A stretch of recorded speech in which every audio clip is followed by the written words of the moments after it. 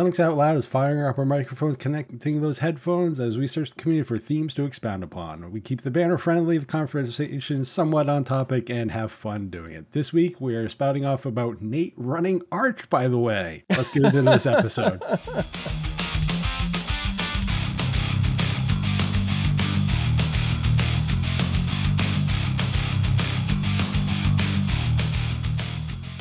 Linux Out Loud is brought to you by DigitalOcean and Bitwarden.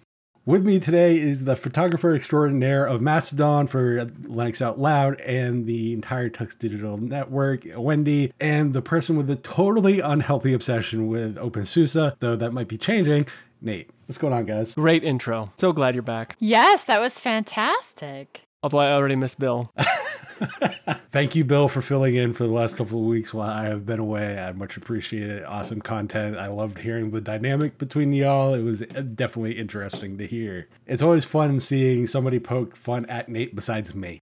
And Bill did a really good job keeping that banter going. He did, very much. And I definitely appreciated his different takes and perspectives on stuff that he brought to the show. So it was really cool to have him on. Yeah, he had a lot of zingers. Who would have thought that Bill had so many zingers just waiting right there to fire off? All you have to do is hang out with him in some of the OpenSUSE chats and even like post-show, behind-the-scenes stuff for the recording of DL or Twill. And yeah, he definitely has some awesome zingers. So he was a great person to fill in while Matt was gone. You make it sound like I'm such a sarcastic person towards Nate. I don't know why. Oh, wait. I guess there was sarcasm right there. Yeah, who knows? All over the place. So, Wendy, what have you been up to while I've been on my sabbatical unwillingly? I actually got to join episode 286 of Destination Linux. Okay, I didn't actually join live, and part of that is because my internet is still horrible, and I wasn't around that weekend. So I recorded a couple little stints for the show, and if you've watched it, of course, Michael and Ryan are giving me crap like the tape on my shoulder is MMA tape.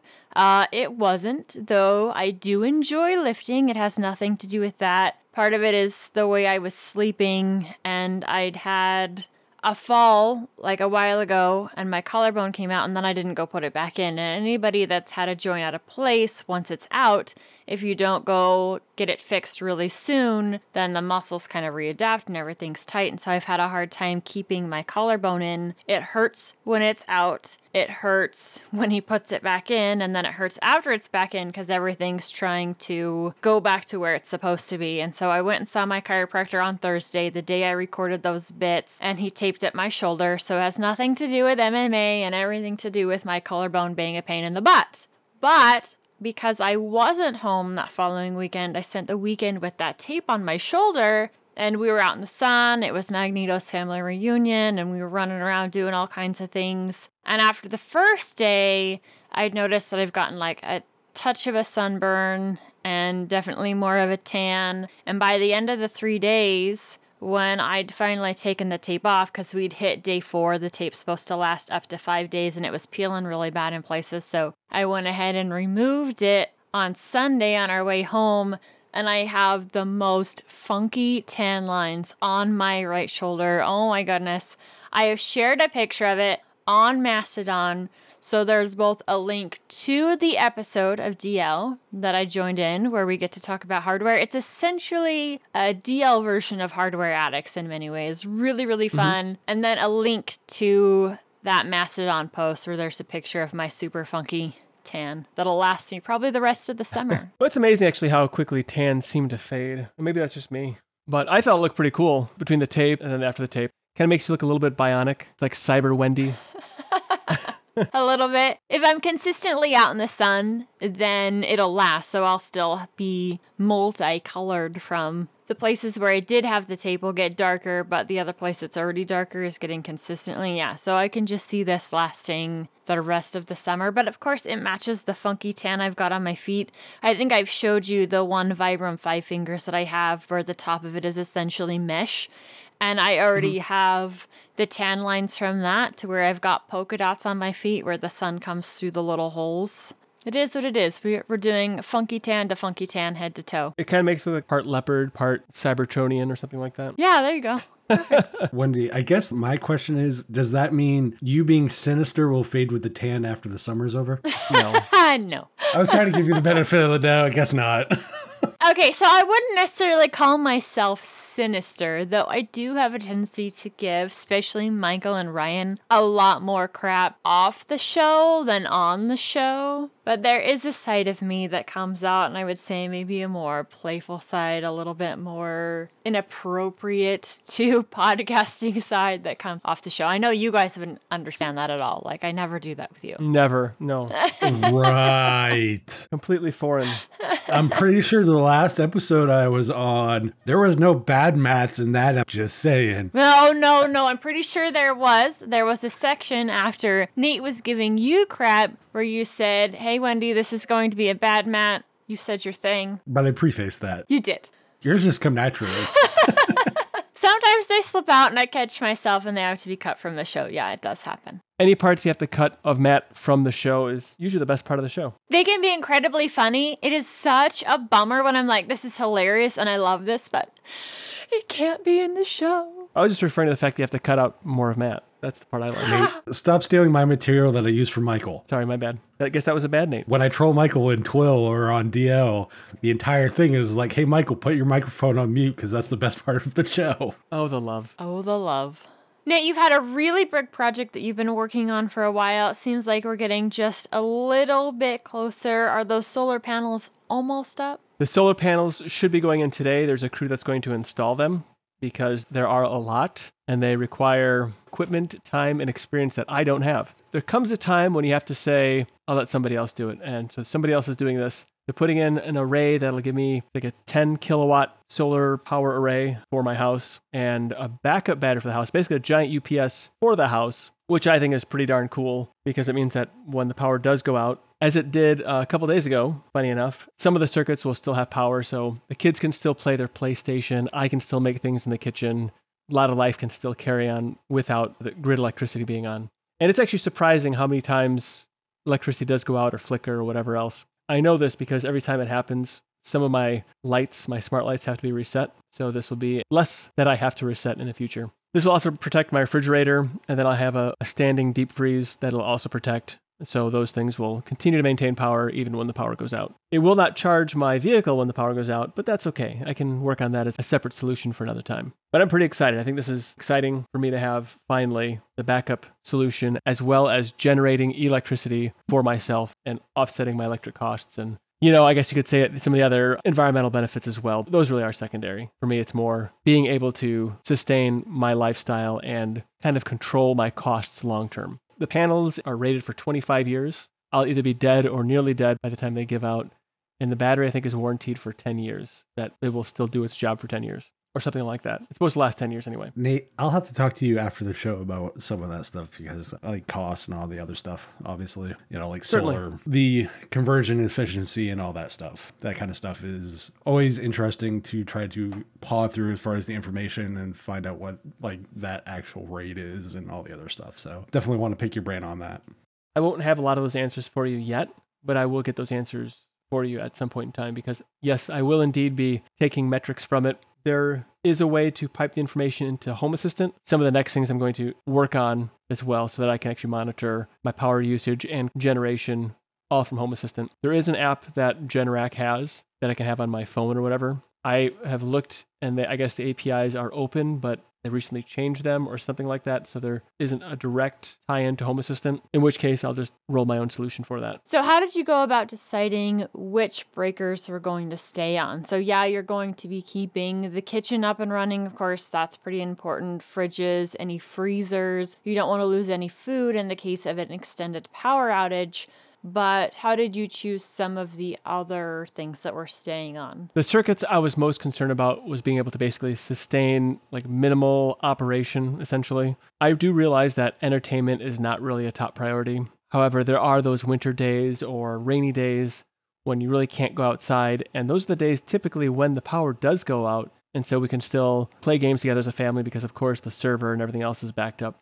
And then I wanted to make sure that we can eat and prepare food, not lose our food and so forth. So basically, I just prioritized what it is that was most important to me to maintain. And that's what I essentially decided to protect. I can add more circuits as I see necessary. I will have to add more storage capacity on doing so, and I don't know how much each of those batteries cost. And each one of those battery cells, like battery modules, is about the size of a double thick pizza box. And they're not that heavy, really, because they're lithium iron phosphate batteries, but they are quite large, and I'm sure they cost a lot per unit. And I'm going to find out how much they cost more today, just to find out, because I would like to protect a few more circuits or add a few more circuits. But I have some other thoughts too as to how I can accomplish that same task. It's not a very complicated arrangement necessarily, but it does take some understanding as to how all these components go together and work together for properly backing up and charging the house.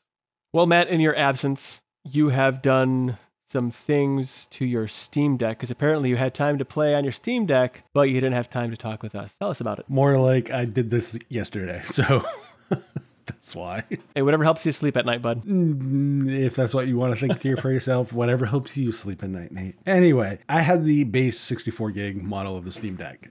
I was perfectly content with that. I was like, all right, throw a 512 terabyte SD card in it and it's fine. Whatever. Storage, I really don't care about. One small problem with that, I literally had my entire drive eaten up by the pre-shader caching that Steam does. Wow. So, yeah, it's about 43 gigs, I think, on the actual eMMC storage that you have for after SteamOS and all that stuff is installed. Not a fan of getting a low storage space warning, and it's like, you have 500 megs left. I ended up going on eBay and finding a 512 2230 drive for about $55, give or take, after shipping. So not horrible as far as cost, because once you factor that cost in with the base model of the Steam Deck, I paid maybe $450-ish, a little over. All right, keep rubbing it in. In fairness, you also got the better case, you also got the etch glass, you got the diffusion glass, so that you don't have the reflection of the current one that I have. So I would almost take that. Not gonna lie. Oh, the etch glass is glorious, I will say. Exactly. It's way better than my phone. I can actually use my Steam Deck outside. Not that I've been wasting any time sitting outside with my Steam Deck, but let's say I did. Yes, I don't have any glare. Something tells me we'll get into that. I ended up getting this drive. I took out the old one. It's a little sketchy when you're actually trying to tear apart the back of the Steam Deck, because once you get the 8 screws out, which 4 on the outside and 4 on the inside ones are a different size than the outside ones. So if you actually attempt to take this apart, do note that, keep them separated when you do it. Once you get underneath that, it's trying to get the clips off. And the best way I found was like some of the iFixit jigs and stuff, or a guitar pick or any of that kind of stuff, to get the clips off up by the triggers, because that's where they have the best openings to get to it. Once you get that off, you have the heat shield on the back. There's like 3 screws on that. Then you have one that's underneath a piece of heatsink tape. Take that off, and then you have the drive right there. There is a little like heatsink sleeve, I guess it would be, over the drive. They highly recommend, because of the way the Steam Deck is built, that you put back onto the new drive and then you just reverse it and put it all back together. But it's a little sketch when you're cranking on the back of this fairly thin piece of technology and you're like, I hope I don't break this. The biggest thing that I found nice was when you actually have the Steam Deck flip down to get to the screws to the drive on the, once you have the back off, there's not a lot of, the angle makes it so the deck doesn't actually move. While there's pressure on the thumbsticks, it's not on the screen. So like the screen's not flat on the surface, but it also, that angle doesn't mess with the thumbsticks too much. So you can actually get into the screws without the scratch in the front of the display and all the other stuff. So that was something that, like, little detail like that, as someone who does right to repair stuff a lot, I kind of appreciated that, because it's like, oh, hey, I don't have to worry about some of the weird esoteric things, like when you repair notebooks and tablets and all the other kind of stuff, where it's like, oh, hey, look, there's a giant scratch up the middle of the screen now. I know that iFixit's going to have a lot of replacement parts for it. Do you know did you see if any like screens were available? I know iFixit has it listed. I'm not sure if it's available yet for the screen. I also know that the Steam Deck motherboards and like the entire assembly unit for the internal is going to be listed on there as well. So they're looking to put it on there as much as possible for the Steam Deck, which I find really, really cool, because maybe, just maybe, that means we'll get what the Ouya originally kind of promised, was just take out the old board and put the new one in, the same shell. If that's the case, I am all for another Steam Deck. Yeah, that's the thing that I think is pretty great, is the fact that Valve has decided to make it so you can repair these things, which seems so counter industry standard right now. And I'm really excited just about that fact, because that means that I could keep this thing basically running in perpetuity. This episode of Linux Out Loud is brought to you by DigitalOcean. Cloud computing can be, let's say, complex, but standing up reliable, affordable cloud infrastructure really doesn't have to be. At DigitalOcean, you can enjoy a comprehensive portfolio of compute, storage, database, and networking products that put your cloud infrastructure in capable hands so you and your team can get back to doing what matters most, building world-changing apps that grow your business. DigitalOcean also provides you with predictable pricing, robust product docs, and services that developers love. DigitalOcean helps teams regardless of size, whether you're a team of 1 to a team of 1,000 people. DigitalOcean helps your team grow with their simple, powerful cloud computing services. As a listener of Linux Out Loud and a member of the DLN community, you can get started for free. In fact, even better than free, because DigitalOcean is giving you a $100 credit when you sign up at do.co/tux2022. That's do.co/tux2022. So again, you can get started with your $100 credit on DigitalOcean's awesome cloud platform by going to do.co/tux2022. And we want to thank DigitalOcean for sponsoring this episode of Linux Out Loud. Nate, by the way, you run Arch? No, I don't run Arch. I run Steam OS. Thank you very little. This part might interest Wendy more than anything else. Is like, for me, I just find it interesting that there was this poll that I noticed on the forums that how long will Nate keep Steam OS on the Steam Deck? Ironically, all the choices were too long for most people because most people are like 24 hours.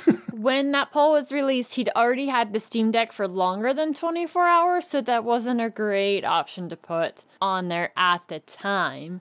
Though, frankly, I am still incredibly amazed that he is running Arch still on this. I figured by this point, he would already have OpenSUSE install of it, have all of the bugs and things figured out that he needed to add, the additional packages that he'd have to add to it, and he'd use the super awesome OBS software packaging in order to get them on there. I figured, yeah, he'd be rolling 100% OpenSUSE right now. Well, it's funny you say that, because I had every intent on putting OpenSUSE on it. I'd play with it for about a week or so, and then I was going to throw OpenSUSE on it, then go from there. But the thing is, the user interface experience is so nice with the Steam Deck, I didn't want to mess it up. Little things like popping on the on-screen keyboard and so forth, it's really slick how you can activate it. And then when you're in the Steam appliance interface, not on the desktop, the different buttons, how they access different core functions. I had no idea if I could get that to work with an OpenSUSE base as cleanly. I'd have to really dig into and understand what configuration files are necessary and everything else. Now, it's not off the table that OpenSUSE won't end up on here eventually, but Valve has done such a great job on SteamOS. I'm kind of at this point, I'm like, wow, this thing is pretty great. I'm looking at it as a gaming system that also can do some desktop functions or some generic desktop type activities. And it does it all really quite well. Do I really want to mess with that? Do I really want to potentially harm my user experience with the Steam Deck because it just works so well? Out of curiosity, how much have you gone into desktop mode? A lot. So I know your biggest hang up with Arch isn't necessarily Arch, it's the way Arch is done basically with Pac-Man and stuff. I know that's your biggest gripe with Arch. I'm not gonna lie, Pac-Man has its issues. Every package manager has its various forms of issues and use case issues, etc. Do you think what makes it, at least in this case, SteamOS, which is based on Arch, because I'll be technical about it, do you think the fact that it doesn't solely rely on Pac-Man and uses Flatpak as its way of installing apps, do you think that makes that more, I don't want to say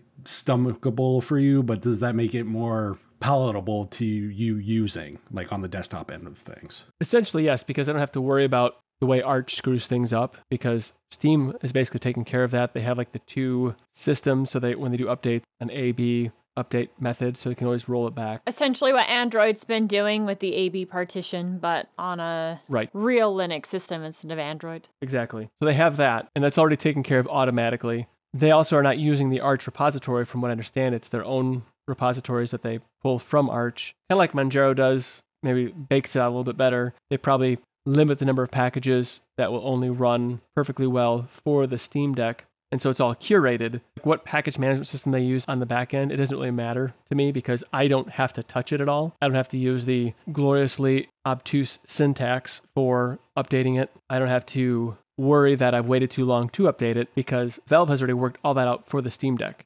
They've abstracted every bit of what makes Arch terrible away from me. Now, the fact they're using parts of the Arch project to make it work, I mean, I think they probably could have used OpenSUSE. I think it would have been a better base because of all the other tools that are there that they would have had to reinvent their own wheel, as well as the open QA system, and then the fact they're using RPM base and so forth would have been better, I think, from a technical perspective. But what they've done is so good, I really don't feel compelled to put OpenSUSE on there at this time. See, and I don't have, of course, obviously I ran Manjaro, so I don't have the same gripes with Arch or the Arch base that you do, though I do understand that the syntax for Pac-Man is really strange. Yes, it's so much nicer in Fedora or some of the others where it's just, hey, I type install, and that's exactly what it means, install, and some of this more like cryptic getting things to run. But at the same time, it's almost like the way I feel when Ubuntu went GNOME instead of Plasma. I'm like, why would you do that? Plasma is so much more usable and customizable, and Ubuntu could still make it look the way that they had Unity going. So yeah, I guess I understand in a way, just not with this project, with the Ubuntu project and the desktop they chose. And speaking of the desktop, the fact they use Plasma as a desktop is fantastic. I went in and I installed my OpenSUSE theme that I created. That's out there on the KDE Looks, my OpenSUSE BreezeDark theme that I basically made. It's an adaptation of BreezeDark and an OpenSUSE theme that from time past that I really liked. I installed that. So now the menu does have the Geeko Chameleon logo in the corner, and it does have that shade of green. So although it's like faux OpenSUSE for me, it at least brings a smile to my face when I do go to the desktop, just seeing that little chameleon there and having the green coloring and so forth. So it's not, I don't want to say like a half measure, it's more like a quarter measure on the desktop, but it makes me happy enough. See, I think that's the interesting thing with the deck as a whole, though, is that it's in this weird position where if you want to do desktop things, I don't even say you really need to know what you're doing, like as a Linux user, just like because everything relies on like Discover, and don't get me wrong, I have my issues with Discover as far as I meant as an app store, I have my issues with it, but that's more from an aesthetic choice more than anything else, or like a usability thing. That's, again, I'm the weird one here out of that group. I know you probably dropped into the terminal and installed every Flatpak that way because that's just you, but for most users, they're not going to do that. But I think they found the right balance of where it's like, oh, if you want to tweak everything, you go ahead. I do also think the fact that it's a read-only file system by default helps it, and the fact that when you do install things like Flatpaks, though, they still stick around, and it doesn't have a lot of the issues that where if do things with Pac-Man and Valve updates the system, well, bye-bye all those changes, because Valve basically rewrites the ISO every time. So, right, hate to break it to you, that's one of those things where it's definitely a unique approach to how to handle a Linux system that I don't think a lot of normal Linux users, you're either going to like it or you're not, because we're so used to just be like, oh, we want to change everything. It's this weird balance of it's locked down, but it's not really if you really want to get into things. But they have enough bumpers where that the generic user experience isn't gonna break everything. I think that's the right balance. There's like, just take the bumper off and, do what you want. You want to have the entire system be a read-write? Go ahead. Here's how you do it. I think the fact that they put all that out there is cool because it's a consumer device. Like it's a tailored consumer experience. And I think that they have taken the right approach with it for those that they also understand that are very, I don't like the term power user, but very more technical in how they like to do things. I think it's a very nice balance that they found, because you can sit there and stick within the Steam UI all you want and, view it as totally as a console. Or like in your case or my case, I want to install stuff from emulators to the Heroic Launcher or, GOG games or whatever. And they're like, okay, here's FlatHub, and then they have all those tools available for you, which I think is a nice touch. And if you want to get really technical, okay, here's all the ways to totally unlock the system. And I haven't unlocked anything. The things that I have done to it, which made it better for me, I did activate the SSH service on it so I can SSH into it. And then using Dolphin, I can actually do all the file management from my laptop or desktop to make any changes to files or move things around or add stuff. So for instance, I have an SD card in there, which I could just put into my Commodore 1541 Imposter thing that I made and use for my Commodore 64 Imposter and manage the files that way. Or I can secure shell into it, add and remove things as I would like, and organize files as I actually have done with it on my SD card very easily and seamlessly. And that's a really awesome feature to have for the Steam Deck as well. There are no consoles out there that I know of where I can manage its contents from my Linux desktop. This is the only one. That is a really awesome thing to have. After you mentioned that, I'm kind of wondering if next time there's an update to SteamOS, I wonder if enabling Secure Shell daemon service is going to be reverted or not, or if configuration files are held in a different location. That one I could not tell you, honestly. But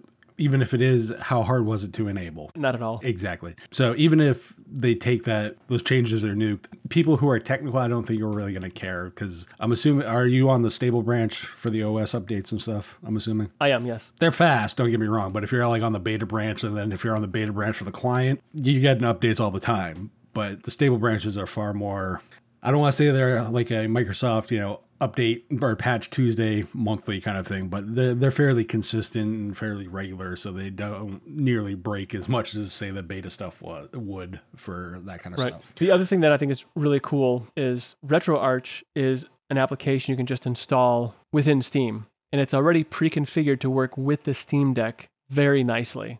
Like, it's extremely nicely how well it works.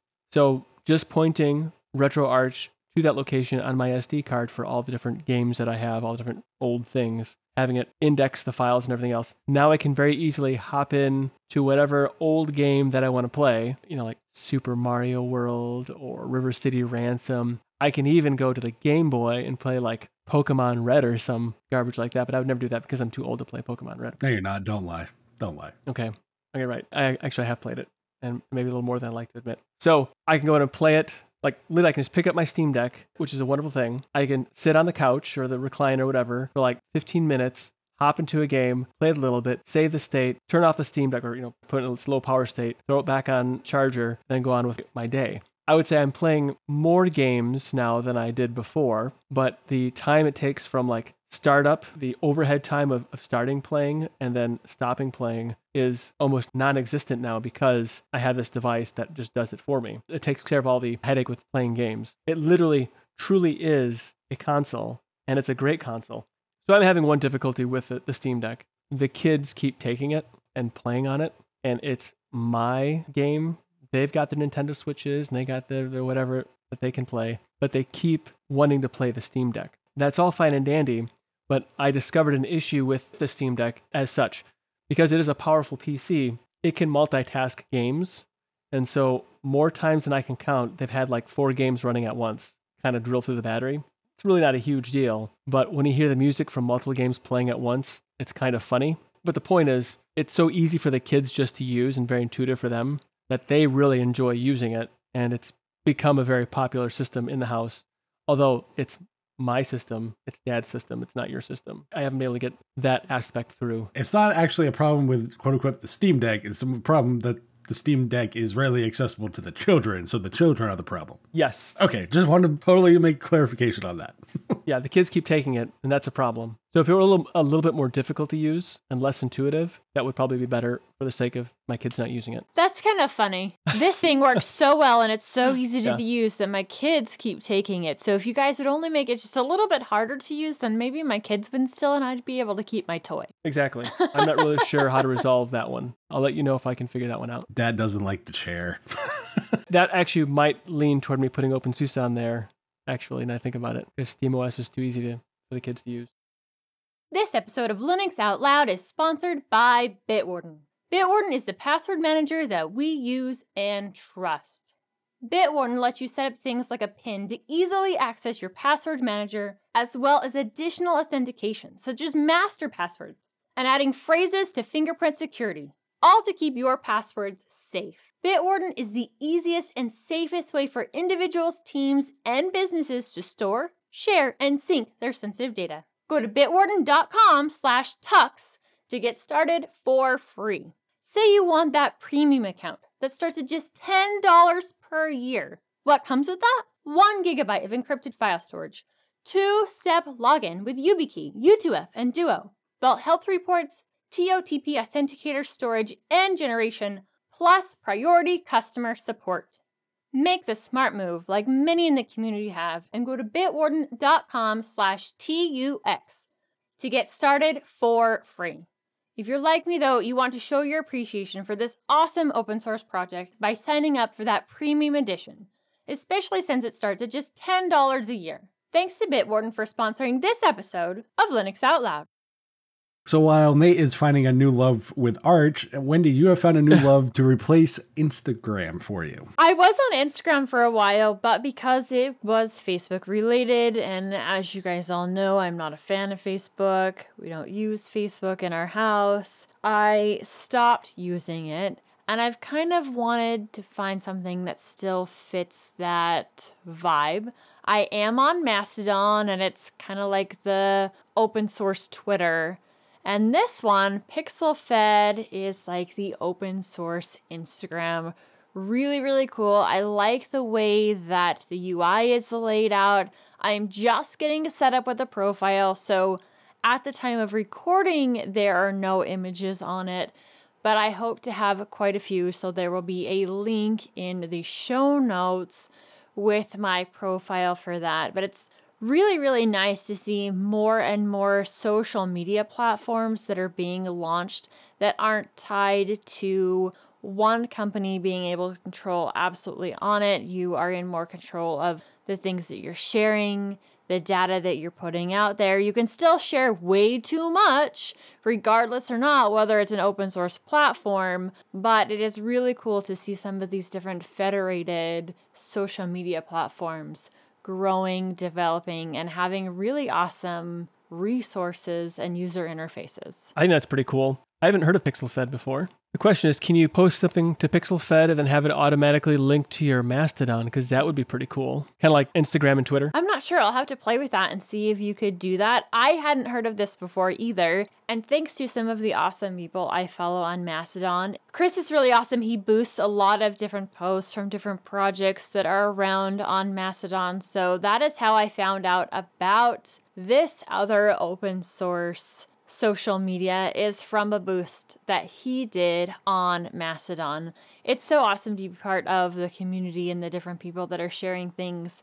Otherwise, I wouldn't know about this either. Which domain are you on now? I joined pixelfed.social, the original, the main one. I suppose then you could probably roll your own if you really felt like managing your own server. Yeah, if I wanted to. There's one of these things called time, and I seem to have a hard time doing that at this point. So rolling my own isn't something I'm going to be doing, at least for a while, but I'm not going to say never. Yeah, I think it's pretty cool. They even have links to other similar Fediverse software out there as well, Mastodon being their number one. Yeah, we can't get Matt on there, but you and I are on there. Tux Digital's on there. Some of the other shows are on there. If only we had Matt. Someday. He still stays with the dumpster fire that is Twitter. I only follow like nerdy stuff on there, so I don't really get anything that makes me angry. Exactly. Legit, it's only stuff that really interests me. I'm like Nate, I have muted so much dumb crap on Twitter that it's not even funny. So at this point, it's literally some gaming stuff and some Linux stuff, and that's pretty much all I see. I mean, to be fair, you follow gaming stuff, and there's plenty of flippin' drama when it comes to game stuff. No, because I don't follow the stupid...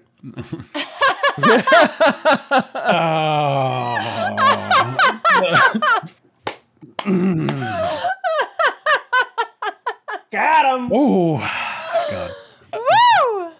I caught myself there. No, I have siloed myself enough from the stuff that I do not want to see on Twitter, that as far as it relates to gaming, where it's very much video game releases and video game announcements and that kind of stuff. And that's all I really follow on Twitter. I don't follow much in the way of personalities.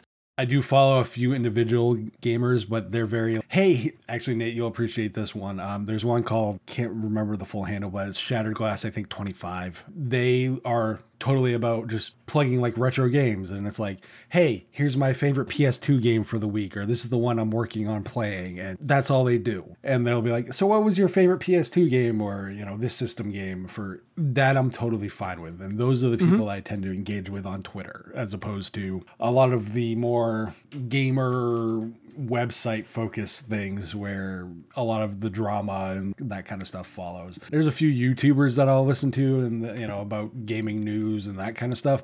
A lot of the people that I follow on YouTube report somewhat on the drama stuff, but it's not what they corely focus on. And they're more about, hey, video games are fun. Social is what you make of it. It doesn't matter if it's, Mastodon, Twitter, YouTube. Now Facebook is, that's a whole different, as Wendy put, dumpster fire that I'm not going to get into. When it comes to social, the reason I'm not on Mastodon specifically is it's just one of those things where it's another account that I have to manage and handle and deal with. And I'm like, I'm on social enough where it's just like, I'm already here. If you want to find me, here I am. If not, that's your choice. This is where I'm going to be. I get why it's not kosher with a lot of the open sourcey people. I understand that. But on the same note, there's a lot of open source people on Twitter, on Facebook. So take your pick. It's like pick your poison. And I did join Mastodon when it became like, oh, there's 100,000 Mastodon users, or, back, 4 or 5 years ago. And at the time, I haven't used it since, so I can't really speak on it. And the reason I don't speak much on it is back then it was a dumpster fire. Like just the user experience, like everything around it was a dumpster fire. So it kind of turned me off. I mean, to be fair, I still wouldn't let my kids currently use Mastodon because I've gone to the tab where you get to see like what everybody's been sharing. And there's definitely some non-child appropriate content that is regularly added to Mastodon. My kids don't have any social media accounts, and they're definitely not getting a Mastodon account either.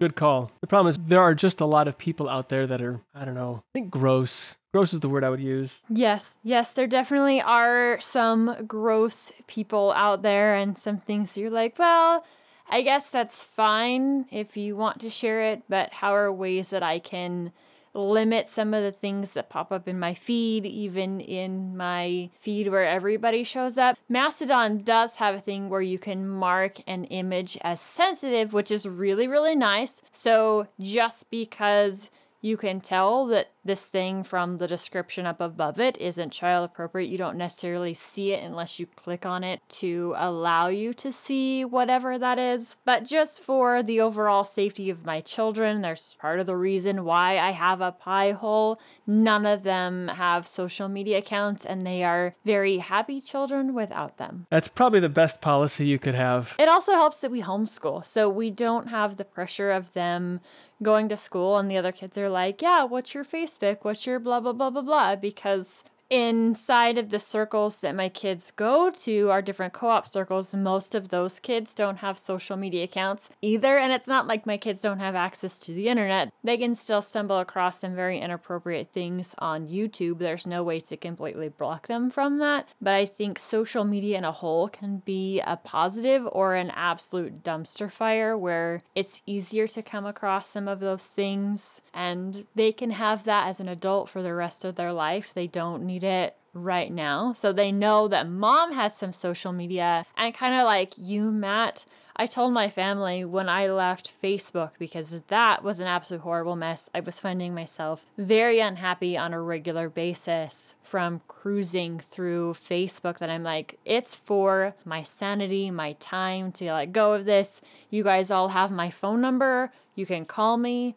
You can text me. But I'm not on Facebook anymore. Yeah, generically, there's very limited reasons for me to use a Facebook account. Right. Those that refuse to contact me, or they view Facebook Messenger as the way to contact me. And unfortunately, it's some of those relationships that they're not going to change as far as like the way they communicate. Yeah. So it's just one of those, I hate the term necessary evil, but it kind of really is. As much as I liked the more open nature of things like Craigslist and that kind of stuff, as far as the anonymous nature of it and just kind of the message board for all kind of mentality that it takes. Things like Facebook Marketplace, when it comes to more of a local granular nature, at least where I'm at in the country, is very much different than that particular service of like Craigslist and stuff. So it's one of those give and take. It's like, what do you put Right. out and what do you give. I have not given Facebook my phone number. Let me restructure this. They might have it. I have not given it to them.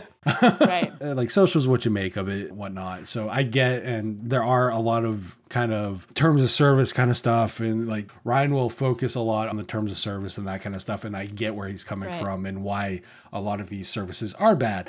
All I can say as it relates to Twitter is when Ryan still uses something, it's not as bad as the rest of the dumpster fire, if that makes sense. Yeah, it does. It totally makes sense. And I get what you're saying on Craigslist. I think the only messages I've gotten, I haven't used it for a long time, is all spam related stuff. Though I do have a bunch of things in our decluttering that Facebook Marketplace in the past has been really good. So I did add a few things on there. But I have now gotten some of the same spam, like if not worse, the people telling me, oh, I sent money to your PayPal. No, you don't. These are the multiple ways I get notifications for this. And no, you didn't. So yeah, I think anywhere you go, it can be that. And depending on the market of your area, I have had a hard time getting things to move, and they're definitely not overpriced. So it's a positive and negative both ways. Yeah. Totally agree. As an example, I actually don't own a MacBook anymore. I will say that. Oh, you got rid of it, huh? Ooh. I did get rid of it, but eBay's great for certain things. Unfortunately, eBay has also gotten to the point where, you know, you're taking 10% plus all the fees and all the other nonsense at this point that you're making it really hard for me to actually,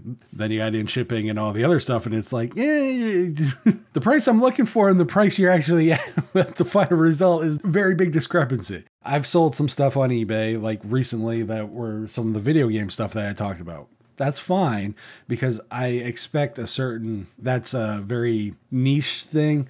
A lot of it's a markup on that particular stuff because that's just stuff that's been sitting for me. But when I'm trying to sell like technology and it's, say the price that you need is $200, well, technically the price you actually have to put on eBay is around probably like $250 in order to actually get it, because then you have the 10% that eBay takes. Then you have all the fees and taxes and all the other stuff. So it's like, it's one of those weird things. Whereas I put it on Facebook Marketplace for the price I needed it, somebody local pickup only, and somebody came and got it and it was gone in 2 days. So it was like, okay, whatever. It's done in cash as opposed to there are perks to the PayPal and the electronic way of doing it. But on the same note, I also have cash in hand. So it's one of those like take your pick. Yeah. So for me, in that case, Facebook Marketplace or any of those, I won't call them open markets, but more of the local markets. Where they're not taking a chunk of the profit or a chunk of the sale. Yeah. Exactly. So, and those local focused markets, be it a Craigslist or Facebook Marketplace or Wayfair or any of those kind of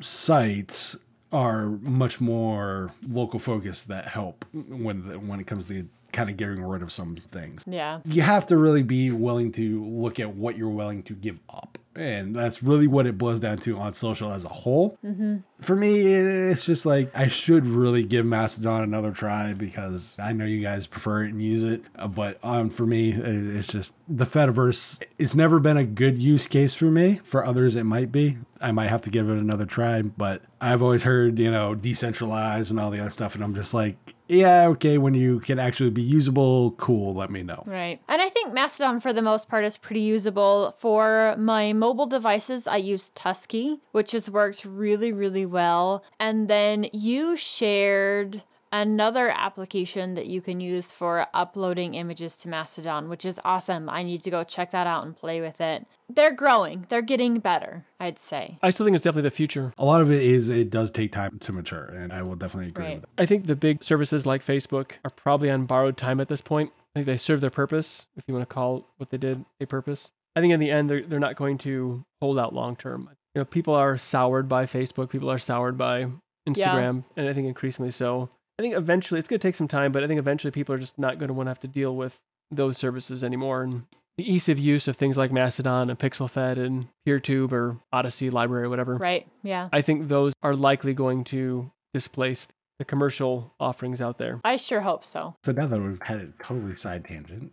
Yeah, it worked out good. Almost somewhat on topic. It's on topic-ish, kind of. Wendy, you read the sign for going to PixelFed and various other sites instead of Instagram. Nate, you actually got a new one? I did. When I moved into this place a year ago-ish, there was a sign up. This was a business at one time in the back. And what was sitting there on two 2x6 poles some particle boards slapped on each side with some sort of a white fabric-ish tarp stuff with the address of the business. As I've been here, the fabric has come off a little bit. The particle board that it was holding on to is starting to let go, as particle board does, which is not meant for outdoor at all. So I decided I was going to replace it, and the intent was just to put like a black alu panel, which is a aluminum sandwich over some sort of a polymer, some sort of plastic, so it lasts a long time. So a buddy of mine who is in the sign business, a business called Sign Division, he said, yeah, I can get that for you. I said, well, what's the cost for it? He says, well, I can have someone cut it and everything for you to size. And I thought, okay, great, $100 and some change for the pieces I needed. And he was going to just kind of cut out of some vinyl, just the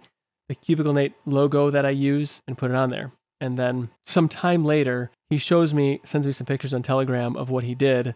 He redesigned the logo a little bit. It's the same basic logo, but he added some depth to it. And instead of putting it on vinyl, slapping it on the sign, he had some put on these standoffs and basically really fancied it up. So it looks really nice. It's out there. Kind of a funny story. Since he sells signs and so forth, it's what he does. He's working on some vans right now, like vinyl, something wrapping the vans or whatever for business. Another business owner comes in and says, what is that? It's a sign for a buddy of mine. He says, but there's no name on it. He says, well, I guess you'll know if you need to know what it means. That's where he left it. Because yeah, there's no label or anything. It's just the logo with the address, and that's it. When I do have trucks come here, whatever, for picking up or dropping off things, they know to look for just that. Kind of like the artist formerly known as. That's what my sign is now. It's unique enough in its look that somebody that's looking for your place in order to pick something up or whatnot will definitely know it's you.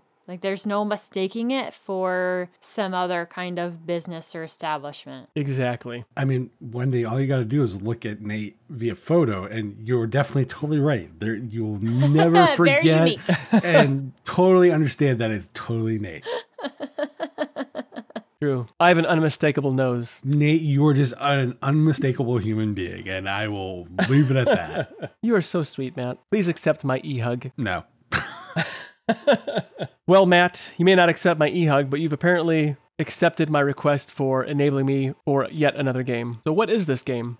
This game is actually one that I played when I only made it 21 hours on the charity stream instead of the 24, which I will get into after I make this recommendation. So this is the Signifier Director's Cut. This is I guess walking simulator, but it's more of a detective walking simulator. It deals with memories and how people perceive stuff and the conscious and the subconscious and the reality and the subconscious kind of directive of your memories and that kind of stuff. It's a nice little probably 5 to 8 hour game that has multiple kind of endings and how you interact with the memories and how you end up constructing what information you gather from those memories. It's more of a relaxing game, but there's kind of a tech noir horror element to the game, and not so much I'm not talking like Resident Evil kind of horror element, more of a subconscious kind of horror element to it. So it's not very blood and gory kind of horror. It's more, oh, that's kind of gross, and you kind of horror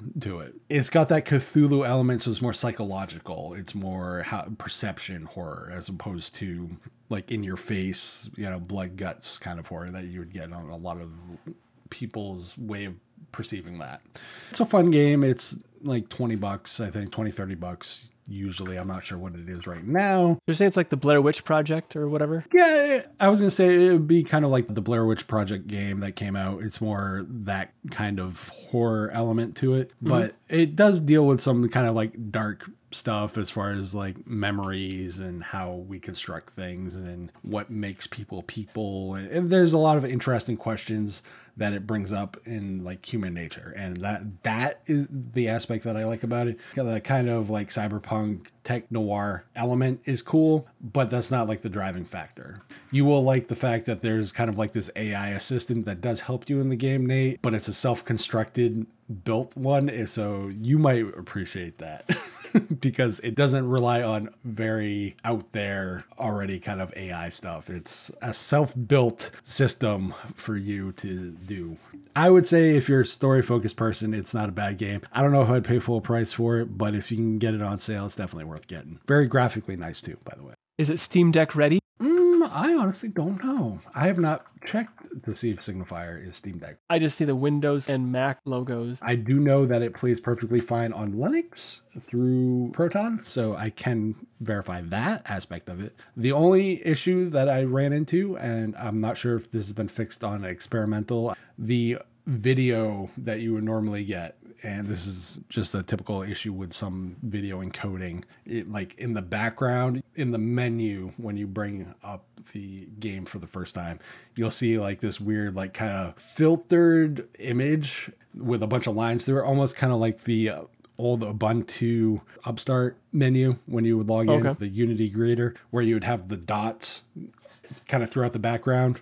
If you know what I mean, like the background image had a bunch of dots through it. It was kind of like an aesthetic choice that Ubuntu made with the Unity greeter. I always found it mad annoying personally, but that's kind of the image that you would get because it can't process the background video, right? So there is that, but you can still select the menu and change all of the settings. And that's the only thing I ran into personally, but Proton Experimental might fix that. Well, cool. I mean, you can always change those things, whatever, on the Steam Deck to make it work. So if there was a demo, there's a demo. Look at that. Yeah, there's a demo. Well, hot dog. I might demo it on the old Steam Deck. Well, because I can. So, Nate, we could say that the Steam Deck's turning you into a more modern gamer. Yes. I think we definitely can. You may still play some older games on it, but without a doubt, the Steam Deck is making Nate a more modern gamer. Hey, Wendy, there's your title for the episode. Actually, I was thinking Nate Runs Arch was going to be the title, but... Arch makes Nate a modern gamer. There you go. No, that's perfect. It'll be the episode with the lowest number of listeners. Well, I mean, if you title it, by the way, Nate Runs Arch, that in and of itself will... Yes. But anyways, as far as the results of the stream, we did not totally reach that $1,500 goal, but that's because I cut out 3 hours early because, I was up for like 30 something hours at the point. I was like, I got to call it quits. So we're still going to play Among Us. Yay. I'm so excited. I'm going to play on my Steam Deck. I got to get with everybody on the show, here and with the rest of the network to figure out when we can do a community game stream night that works for everybody. And we will do nothing but play Among Us on that stream. That would be so awesome. That'll be a Game Sphere episode for, an hour or two. Well, I'll probably bash my head off the wall. It'll be my most favorite network day ever. The day that Matt finally begrudgingly played Among Us. Yes, I know. I've heard it for 6 months. It will be fantastic. That is still up in the air as far as when. I got to talk to Ryan and Michael and Jill to see when works for them, and Brandon also, pseudo show. I obviously deal with you guys, so I already know. Anytime I say, hey, let's play Among Us, it's going to be when. What do you mean deal with us? I mean, I got to deal with you, Nate. Like, Wendy's perfectly fine. I'd never rag on Wendy. I only rag on you, Michael, and Ryan. If you notice, the ragging that I always give is those three. I never rag on Wendy or Jill. I'm starting to notice a pattern here. Makes me wonder. Now it's your turn to toss in your 2 cents on today's topic. Hit the Discourse forums, drop us a line under this video, or use the contact form by visiting tuxdigital.com/contact. If you'd like to hang out with us on our preferred social media, see the links at the bottom of the show description. You can also find great shows on the network like Hardware Addicts, Game Sphere, like Salute, and much more. You can show off your love for your favorite podcasts and shows by visiting the Tux Digital merch store. Grab yourself some awesome swag like the Gamer-centric I Pause My Game to Be Here, or the new Sinister Wendy swag. She's a lot more sinister than she gives. As always, we thank you for joining us, and we'll be back next week with another awesome episode of Linux Out Loud. Until then, keep the banner friendly, conversations somewhat on topic, and have fun doing it. You're a lot more evil than you give off, Wendy. Watch it. I mean, what?